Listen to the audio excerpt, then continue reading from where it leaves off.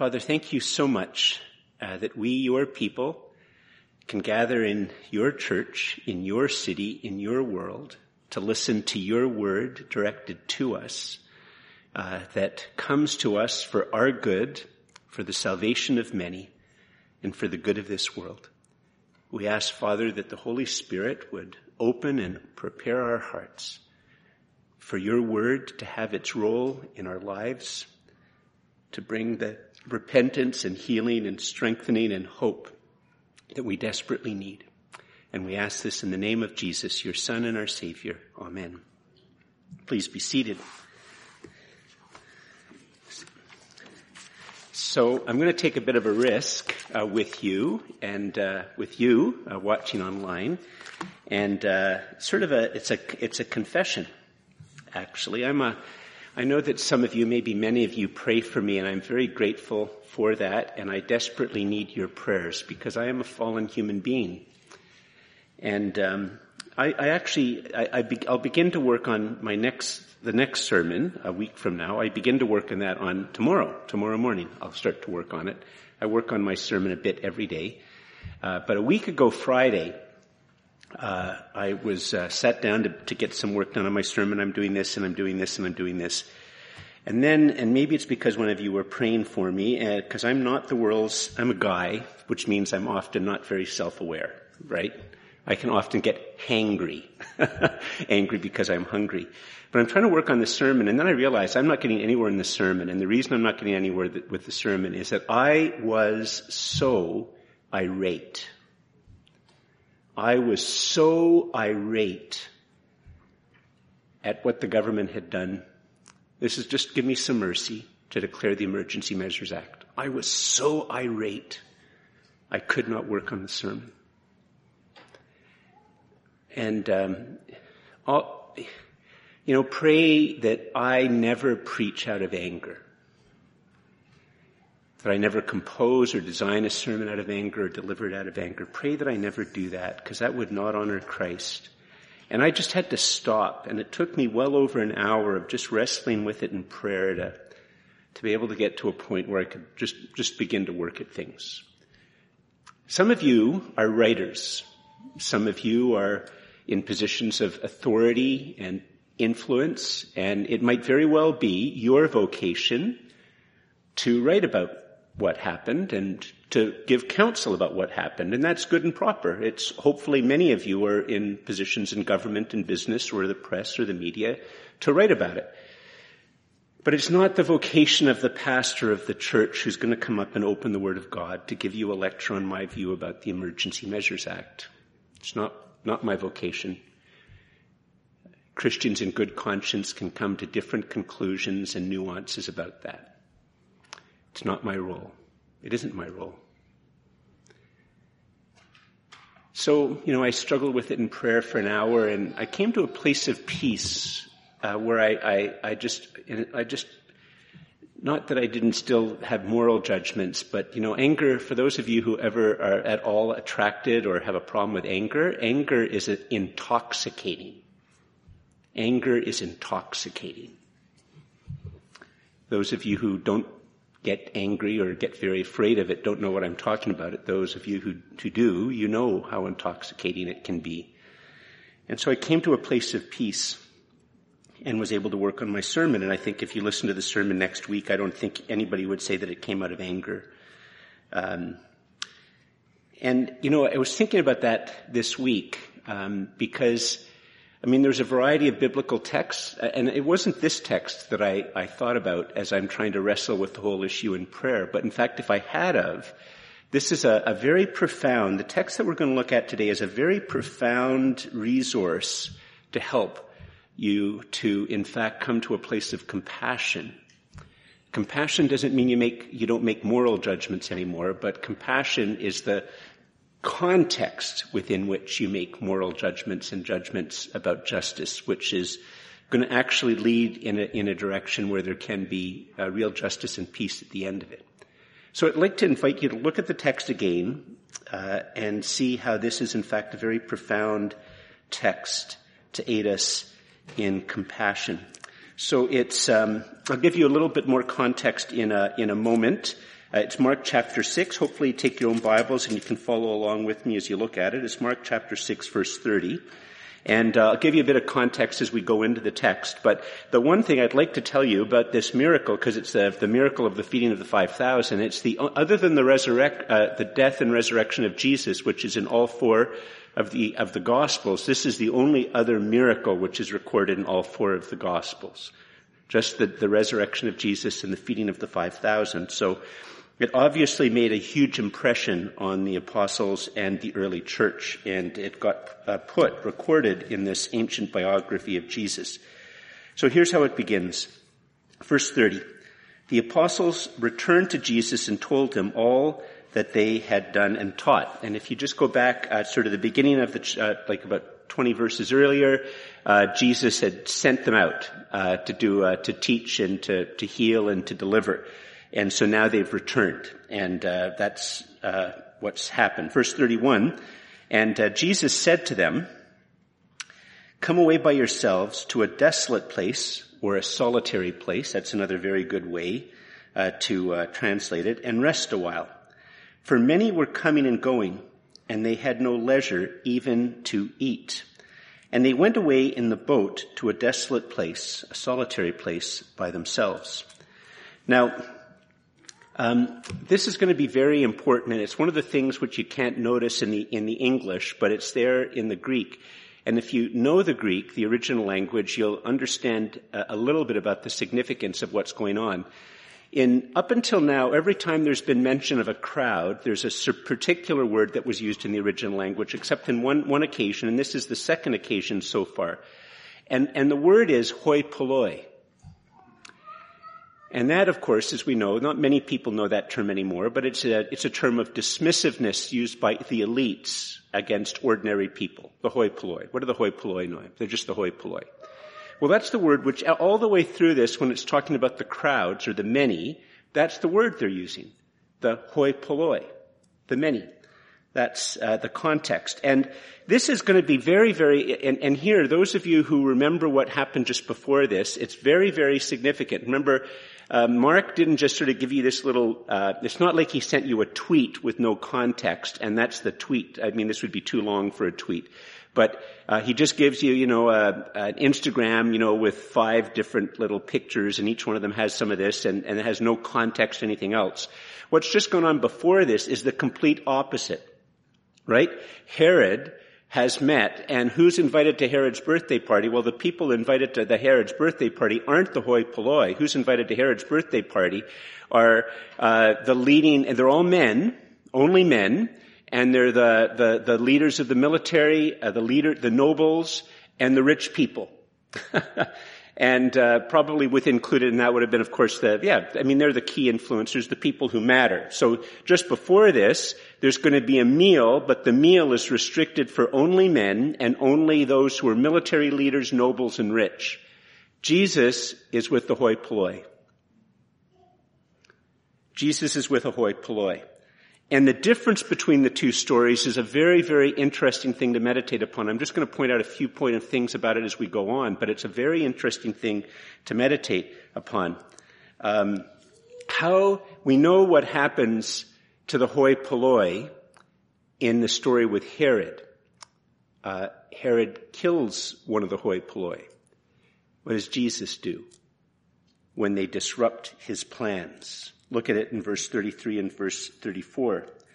Now many, the hoi polloi, saw them going and recognized them, that's Jesus and the disciples, and they ran there on foot from all the town and got there ahead of them. And when Jesus went ashore, he saw a great crowd, and he had compassion on them, because they were like sheep without a shepherd, and he began to teach them many things. Now, once again, the contrast is very important. In the story, you might remember, and if you go back and you read it, Mark records what goes through, they're probably drunk, there's a sensual dance, the person who's done the sensual dance is a 12 or 13-year-old girl who's both Herod's stepdaughter and his niece. It's a sensual dance that arouses him and the others. He makes a foolish promise, up to half your kingdom. She asked for the head of John the Baptist. And Mark records, what would have gone through Herod in his term of self-awareness, and by his self-awareness he can't break his oath in front of all these powerful people. But the fact of the matter is we all know that's not true. Because if Herod's stepdaughter had asked for 3 of your fortresses, he would still have been drunk, slightly inebriated, but his eyes would have gotten steely. His face would have gotten steely. And he would have said, honey, you better reconsider what you just asked for. And given that the political leaders of those times were not adverse to murdering family members, she would have probably looked back at her mom, and her mom would have done this. And she probably would have said, could I go back and ask my mom what I should ask for? But John's part of the hoi polloi.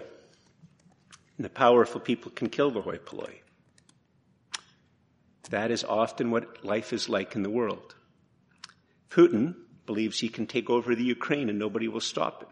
Doesn't matter how many people he kills. He doesn't want to kill a lot. He just wants the property and the resources and the spiritual significance. And he does. It's the way of the world. It's the way of the world.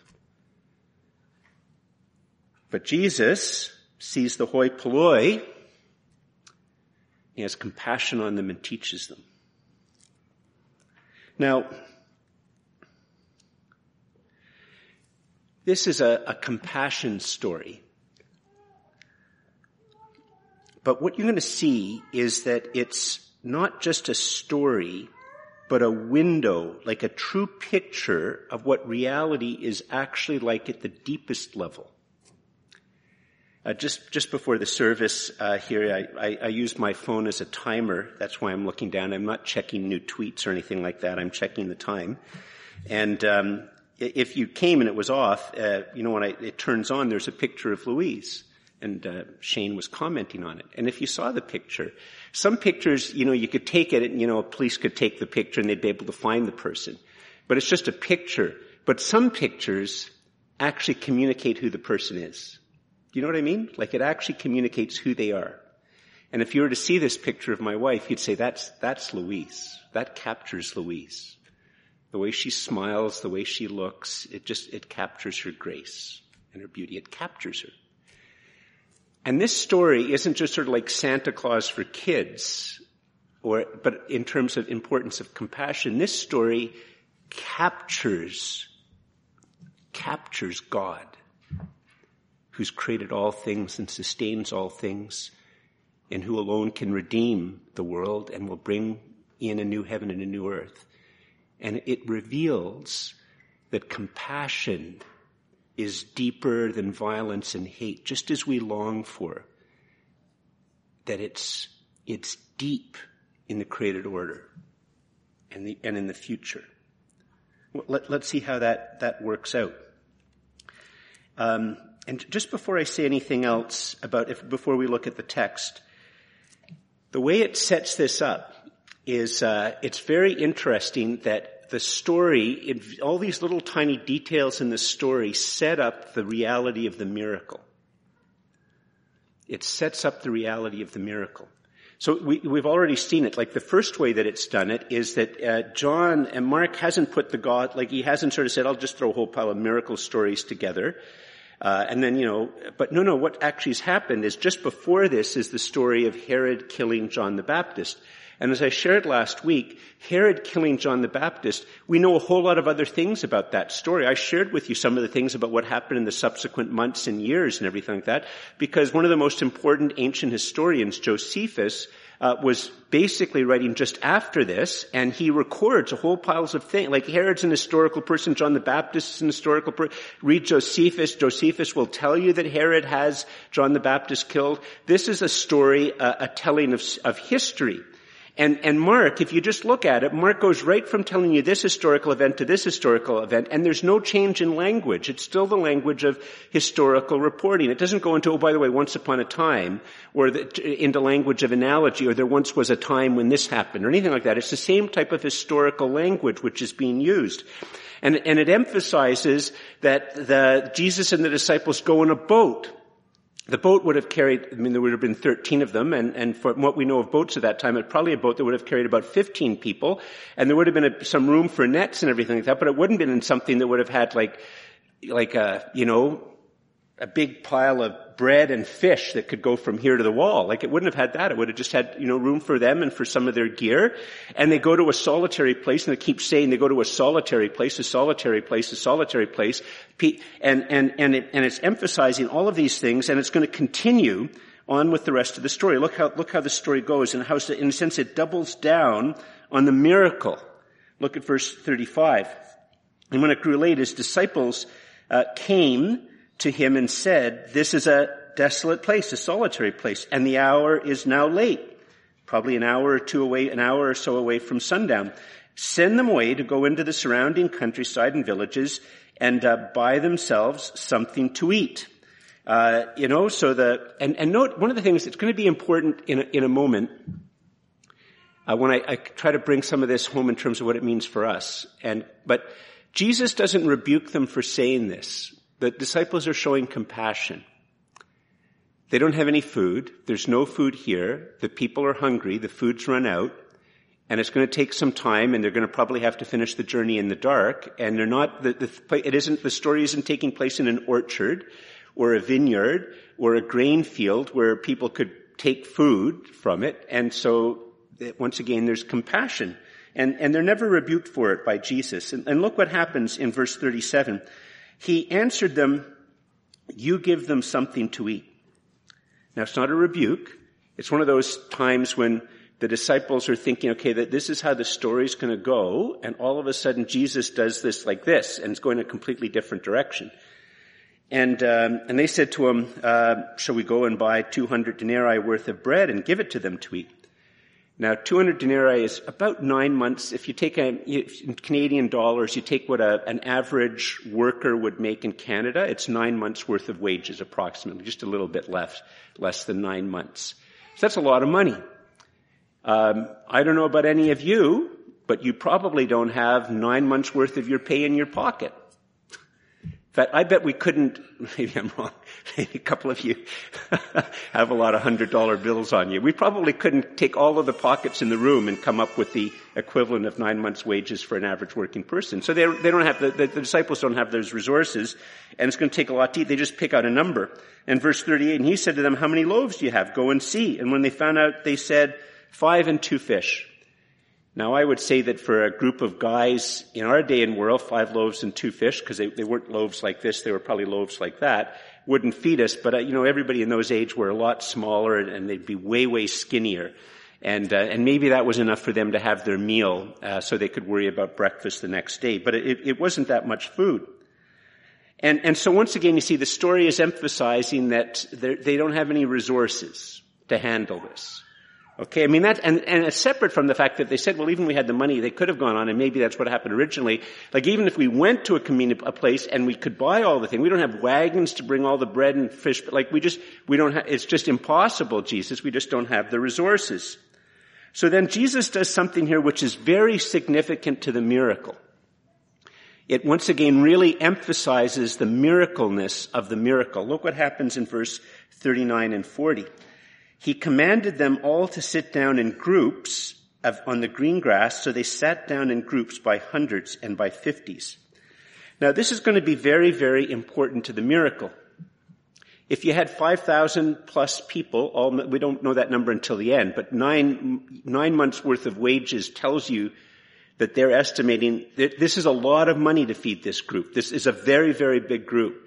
But if they're all standing and milling around, that if Jesus did the miracle, the disciples might know, but apart from the disciples, the crowd wouldn't know, because they might just think there's a couple of wagons of food back there they can't see very well, or there's a big haul of, a couple of boats have come in with lots of fish and they've been cooking, like they can't see. But when you have them all sit down in ordered groups, and Jesus has done it, and they're looking at Jesus, they're expecting Jesus to do something, there's going to be a very, very clear view. There's no pile of food. There's no pile of fish. There's nothing. There's only Jesus. There's only Jesus. And what do they see? Verse 41, and taking the 5 loaves and the 2 fish, he looked up to heaven and said a blessing. A blessing here doesn't mean that he asked God to do a miracle. The blessing is probably a twofold blessing. We bless you and praise you, God, the Father, creator of all things, sustainer of all things. You alone are God, there is no other. And bless these, your people and your children. But it's not a prayer for God to do a miracle. It's a prayer of blessing. It's a prayer of adoration and praise. And then he broke the loaves and gave them to the disciples to set before the people. And the disciples, he divided the 2 fish among them all. And we don't know if the disciples were doing this rolling their eyes or with anxiety. It gives you no emotional thing going on. But what they do is they do it. And they all ate and were satisfied. And they took up 12 baskets full of broken pieces and of the fish. And those who ate the loaves were 5,000 men. So it'd be interesting, if you think about it, how would you want to film this if you were making a movie of it? So you have this 5,000 plus, maybe 10,000 people all watching, quiet, maybe chatting amongst themselves, but quiet when he says the words of blessing. And they would have seen, maybe they had some type of bowl or some type of basket or some type of bag, and you would have seen Jesus take off a hunk and divide it amongst them all, and they would have just seen that it's not very much. And you can well imagine, I probably would look at the faces of the apostles. That's probably what I would film. As they walk first here and to there, and I would take off just a tiny little bit, and I'd probably be red-faced with embarrassment. And I give that little bit and a little bit, and then another little bit and another little bit, and then another little bit and another little bit, and then I look down and the bread hasn't decreased, neither's the fish. And then I give a little bit and a little bit and a little bit and a little bit, and the bread and the fish haven't decreased. And then I go back to the beginning, and then at some point in time, there would probably be this joyous, gobsmacked excitement as you give hunks and hunks of bread and fish to the person after person after person, and the bag never diminishes, and the bag never diminishes. And not only does the bag not diminish, the bag is fuller as you go. So that by the end of the whole thing, they can gather up 12 baskets full of fish and bread.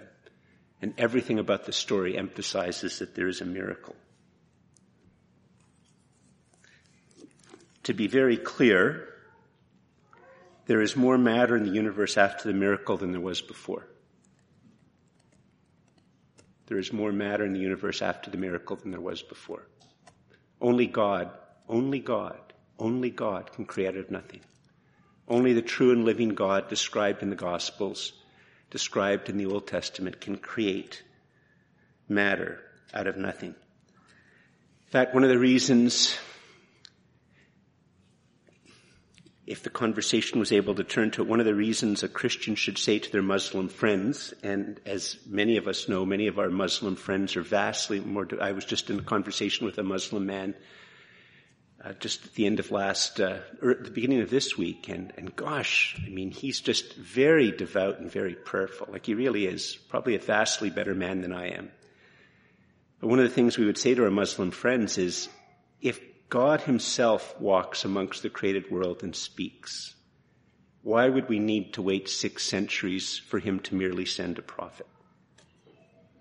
If God himself comes and walks amongst his creation and speaks and acts, why on earth would anybody want to wait for a prophet to come later? Now, obviously some of you are going to say, well, this is completely and utterly impossible, George. It violates every scientific law. To which I'd say it does not violate a single scientific law. Not one. It does not violate a single scientific law. It violates a misunderstanding of science, but it doesn't violate science. Well, blah, blah, blah, blah. No. What does the scientific method say? The scientific method and scientific theory always works on the principle that you do the experiment and nothing extraneous comes into it. Like the The first law of thermodynamics is that in a closed system, matter is neither created or destroyed. But that's the whole point of this, is we Christians, this miracle shows we don't live in a closed system.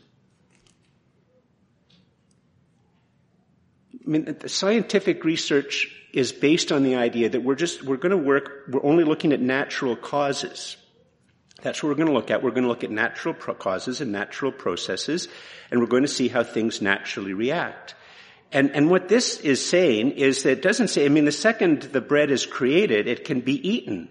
The second the bread is created, it begins to get dry. At whatever rate bread gets dry in that type of environment, and if the bread is left on the ground, the bread will get merged with the ground and eventually it will go moldy. All of the scientific laws completely and utterly practiced, but all that happened is that God himself has walked amongst and he's created more matter. The second the matter comes into the world, it acts according to it. I've shared with you this analogy before, but it's a very important analogy to help you understand it. Money works in very, very obvious ways, one of the problems is, for those of you who maybe, that you check the money at the end of the service and you do your bank balance, is it can't just be within $1. Like, it has to be correct to the penny. That's how numbers work. Like, you can't have one person say, I got, $400, I got $350. Well, that's close enough. No, it's not close enough. Because that's not the way money works, right? And so, money just works. I have a 20 and you add a 20, it gets you three $20 bills, that's $60. That's how it works. And so imagine, that I had far more financial resources than I have, and one of my children wants to buy a house, and they can't buy a house because they don't have the financial resources or the credit rating, et cetera, to do it. So my wife and I decide that we will, all the money will in a sense come from them, but we will in effect become a co-signer on the mortgage. And we say to our son, or we say to our daughter, that part of the condition of that, by the way, is that the bank account that you have the mortgage on, that we have a sign-in authority to that too, right? And then one day, and money works just by money works. They're making X number of dollars, and X number of dollars, works on the mortgage, and it works on the fractions and the percentages and all of that. And that's just how it works. And we can see by looking at that and another thing that our son or our daughter is in some type of financial distress. And so one day, Louise and I, we talk about it and we decide that we just want to bless our kids, so we put $10,000 extra in the bank account. Well, has that violated the rules of math? No. Has it violated the way money works? No. That extra $10,000 is now in there. All of the other equations all just instantly change, right? And that's exactly what's going on here. In fact, if you could put up the first point, here's the thing which is going on in the story. Okay? Especially, I'm going to say it and then I'll explain why I put it in this way. And I'm just going to add it. Up there it doesn't say strong hand. I realized afterwards I should add that because it's actually even better. The strong hand of love that made the world is the same strong hand of love that sustains the world, is the same strong hand of love that was nailed to the cross to redeem his fallen world, and is the same strong hand of love that will beckon and welcome his redeemed children into the new heaven and the new earth. That's what you're seeing when you look at this, because it's going to be the same hands that breaks the bread and distributes it. It's the same hands that will be nailed to the cross. The very same hands. And by God, the creator of all things, because only God can make something matter out of nothing. Only God can do that. What we are actually seeing. Remember I said that this story, how Shane looked at the picture of Louise and said, that's a good picture of Louise. Like, that captures Louise.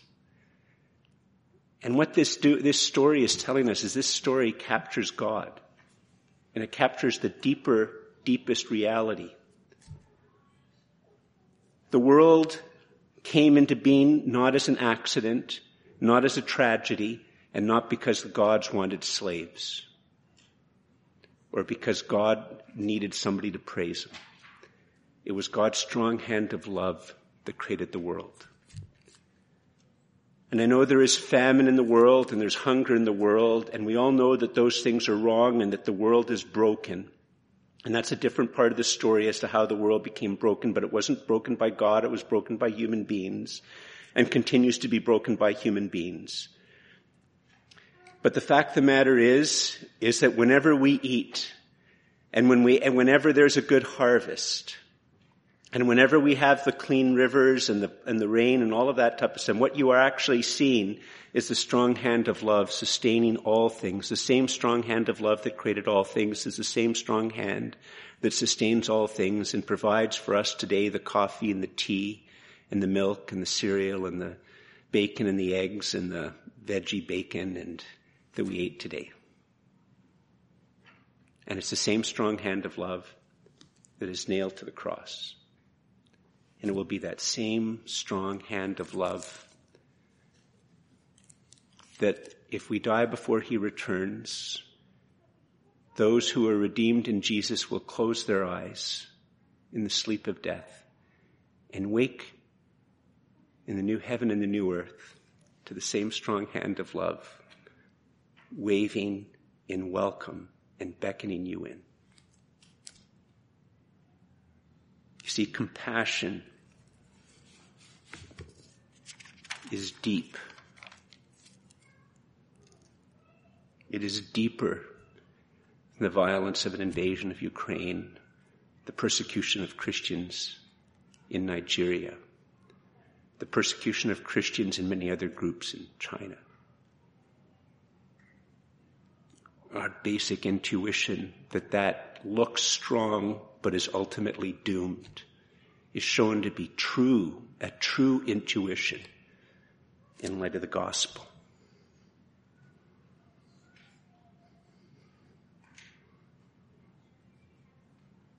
The true and living God has compassion on the hoi polloi and gives them the dignity of feeding them and caring for them.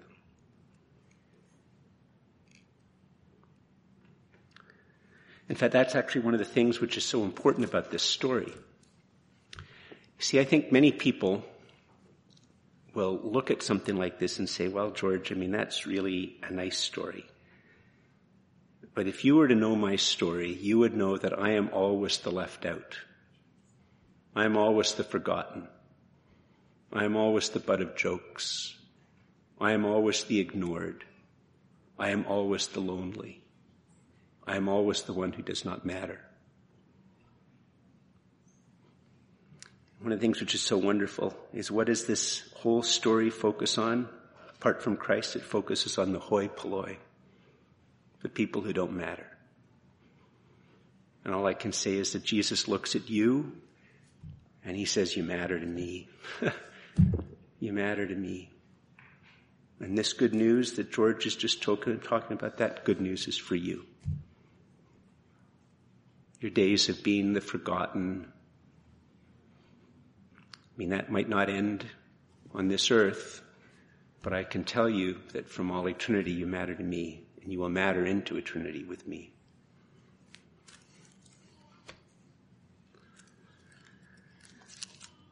And for us, just a couple of points in closing in terms of what it means for us to hear this story and to receive it. If you could put up the next point, that would be great. We're to receive the good news about the person, work, and promises of the Lord Jesus Christ.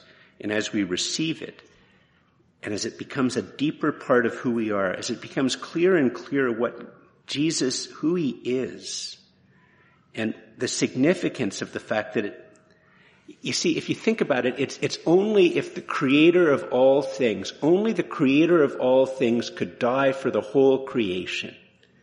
Could die for the rich and the poor, the gay and the straight, the black and the white, the Asian, the people from India, from all the different cultures, people living in feudal times and pagan times and remote tribes and powerful people and unpowerful people and handicapped people and people with spectacular physical and mental abilities. It's only the creator of all that could die for all. And it's only the creator of all who knows all that his death for all could be for all of who you are. That by the time you go from this story to the cross and then the resurrection, you realize that Jesus has done it all. And that all we can do is begin to live out of the truth of what he has done for us. Not live to attain something from him, but to live out of the truth of his compassion for you. The truth that he looks at George and says, George, I am not weighing your merits. I never weighed them for a moment. I mean, George, how could I weigh your merits? Didn't you just tell everybody how irate you were a week ago, that you couldn't even function? You should be so glad that I do not count your merits. Because George, you'd be up a creek, the type of creek you go up without a paddle. That would be you, George. But no, I've done it all. I'm calling you to live out of what I have done and what I have promised. And so receive the good news about the person and work and promises of the Lord Jesus Christ and be formed in his compassion for the hoi polloi. We are to be formed by Christ, not by Herod. The world will try to form us into Herod. But as the gospel becomes more real, it should lead us to have a great compassion for the hoi polloi, and not just the hoi polloi for our own city, but the hoi polloi in Guatemala. Hoi polloi, the forgotten refugees and the forgotten wars. And then one final thing, if you could put up the final point. There's a profound question in this text and a profound thing that takes place in this text. And, often it's when we think about it, we see it and go, oh yeah, but you see, part of what the gospel does and the Bible does in forming us is it forms us without us necessarily realizing it. But in a sense, this question is given to us all the time. We see a need. Like I see a need. We're hoping to bring Jono on as an intern, and part of what we want to do is try to reboot our ministry to the university. And we can look at the university and say we would love to begin to have a ministry once again to university students once they really open up. And not just Ottawa, you down the road for Carleton. And at the other hand, we got where we meet on a Sunday morning, we could also say, and maybe he at some point in time say, we need to have a heart for all the embassies. Or we need to have a heart for all of the new Canadians and all of the poor and those afflicted and in danger of gang violence. Or maybe he's calling us to have a heart for the arts and entertainment and bar world. Or maybe he's calling us to have a heart for Parliament Hill and all the civil servants which will eventually return at least occasionally to the office. And we can look at it and say, we don't have the resources to do any of that. And Jesus said, yeah, that's what the story's about. You don't. You don't have the resources. You're never going to have the resources. Like, in a sense, stop thinking about your resources. I mean, we have to pass budgets, and I'm not saying we should pass a $10 million budget. That would be called presumption. But you see, you do not have the resources to feed the hoi polloi, but you can trust and do what the one who can feed the hoi polloi tells you to do. See, isn't that what's going on in the story? The disciples don't have the resources to feed the hoi polloi. What does Jesus ask them to do? Take what I've given you and just start giving it out. And the disciples had nothing to do whatsoever with the miracle. It was all God. It was all Christ. It was all his grace. It's always only his grace. All things come of you, and of your own have I given you, and there is no other way to live the Christian life. All things come of you, and of your own have I given you. And that's the means of grace. You trust him at his word, and you take those small steps of faith, maybe with faith, which is this, the distance between my finger and my thumb. But taking a thing off of Nightbird, who died over the last week, some of you know who I'm referring to, and if you've seen that thing on America's Got Talent, I'm sort of playing with what she said. When afterwards she said she only had a 2% chance of survival, but she says with this big smile, 2%'s not nothing, and I wish you all knew how wonderful it was. And all I can tell you is if you have faith this much, that much faith is a nothing, and I wish I could only tell you how wonderful it is. It's the difference between heaven and hell. It's the difference between being used by God and not. Your faith can be this small, but it's wonderful. Please stand.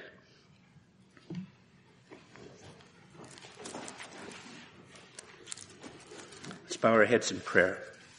And if there's anyone here, any who are watching, if you feel a bit of a pressure that maybe you're not quite sure, but you know it's directed towards Christ, I can tell you that what it is if you've never actually just acknowledged that you want to belong to Christ, then that's Jesus calling you. And all I can say is there's no better time than just to turn to him in prayer and say, Jesus, I want you to be my Savior and my Lord. And I thank you that you will never let me go. And you know how terrible and crummy I am at keeping my commitments. I just give myself into your hands. Never let me go. There's no better time than today to pray that. And there's no better time for us to recommit to that. Not that we have to become Christians over and over again, but every one of us needs to recommit and say, yeah, I've had an angry week. Or I've had a self-indulgent week. Or I've had a greedy week. Or I've had an envious week, and I am so glad I can come and be in your presence, God, and receive grace from you again, because I need it again and again and again. I need to know my weakness, and I need to be formed in compassion. I need to be formed in compassion. So let's pray. Father, thank you for Jesus. Thank you that God, the Son of God, came and walked among and amid his fallen creation. Thank you that he is truly Emmanuel. He was truly Emmanuel, God with us. That he came, Father, and revealed at the depths of your compassion and love and care for us. That he died for us as our Savior. That he is the one who is our hope of glory. That he alone is the one who has done everything that has to be done to make us right with you and fit us for heaven. And Father, we ask that these stories and Jesus and who he is, that they would become more and more real to our hearts so that they would form us. Father, we don't want to be people of anger. We do want to be people of compassion. We want to be people whose compassion doesn't overwhelm their justice or their truth or the sense of right and wrong. But Father, we want to approach these things out of compassion and out of being just resting in you. And Father, we ask that your Holy Spirit would move and work in us as individuals and us as a congregation, that would be true of us. And Father, help us to be attentive to how you would have us minister to the hoi polloi of the world for your great glory, trusting that you would provide the resources as we step out in faith. And we ask all these things in the name of Jesus, and all God's people said, Amen.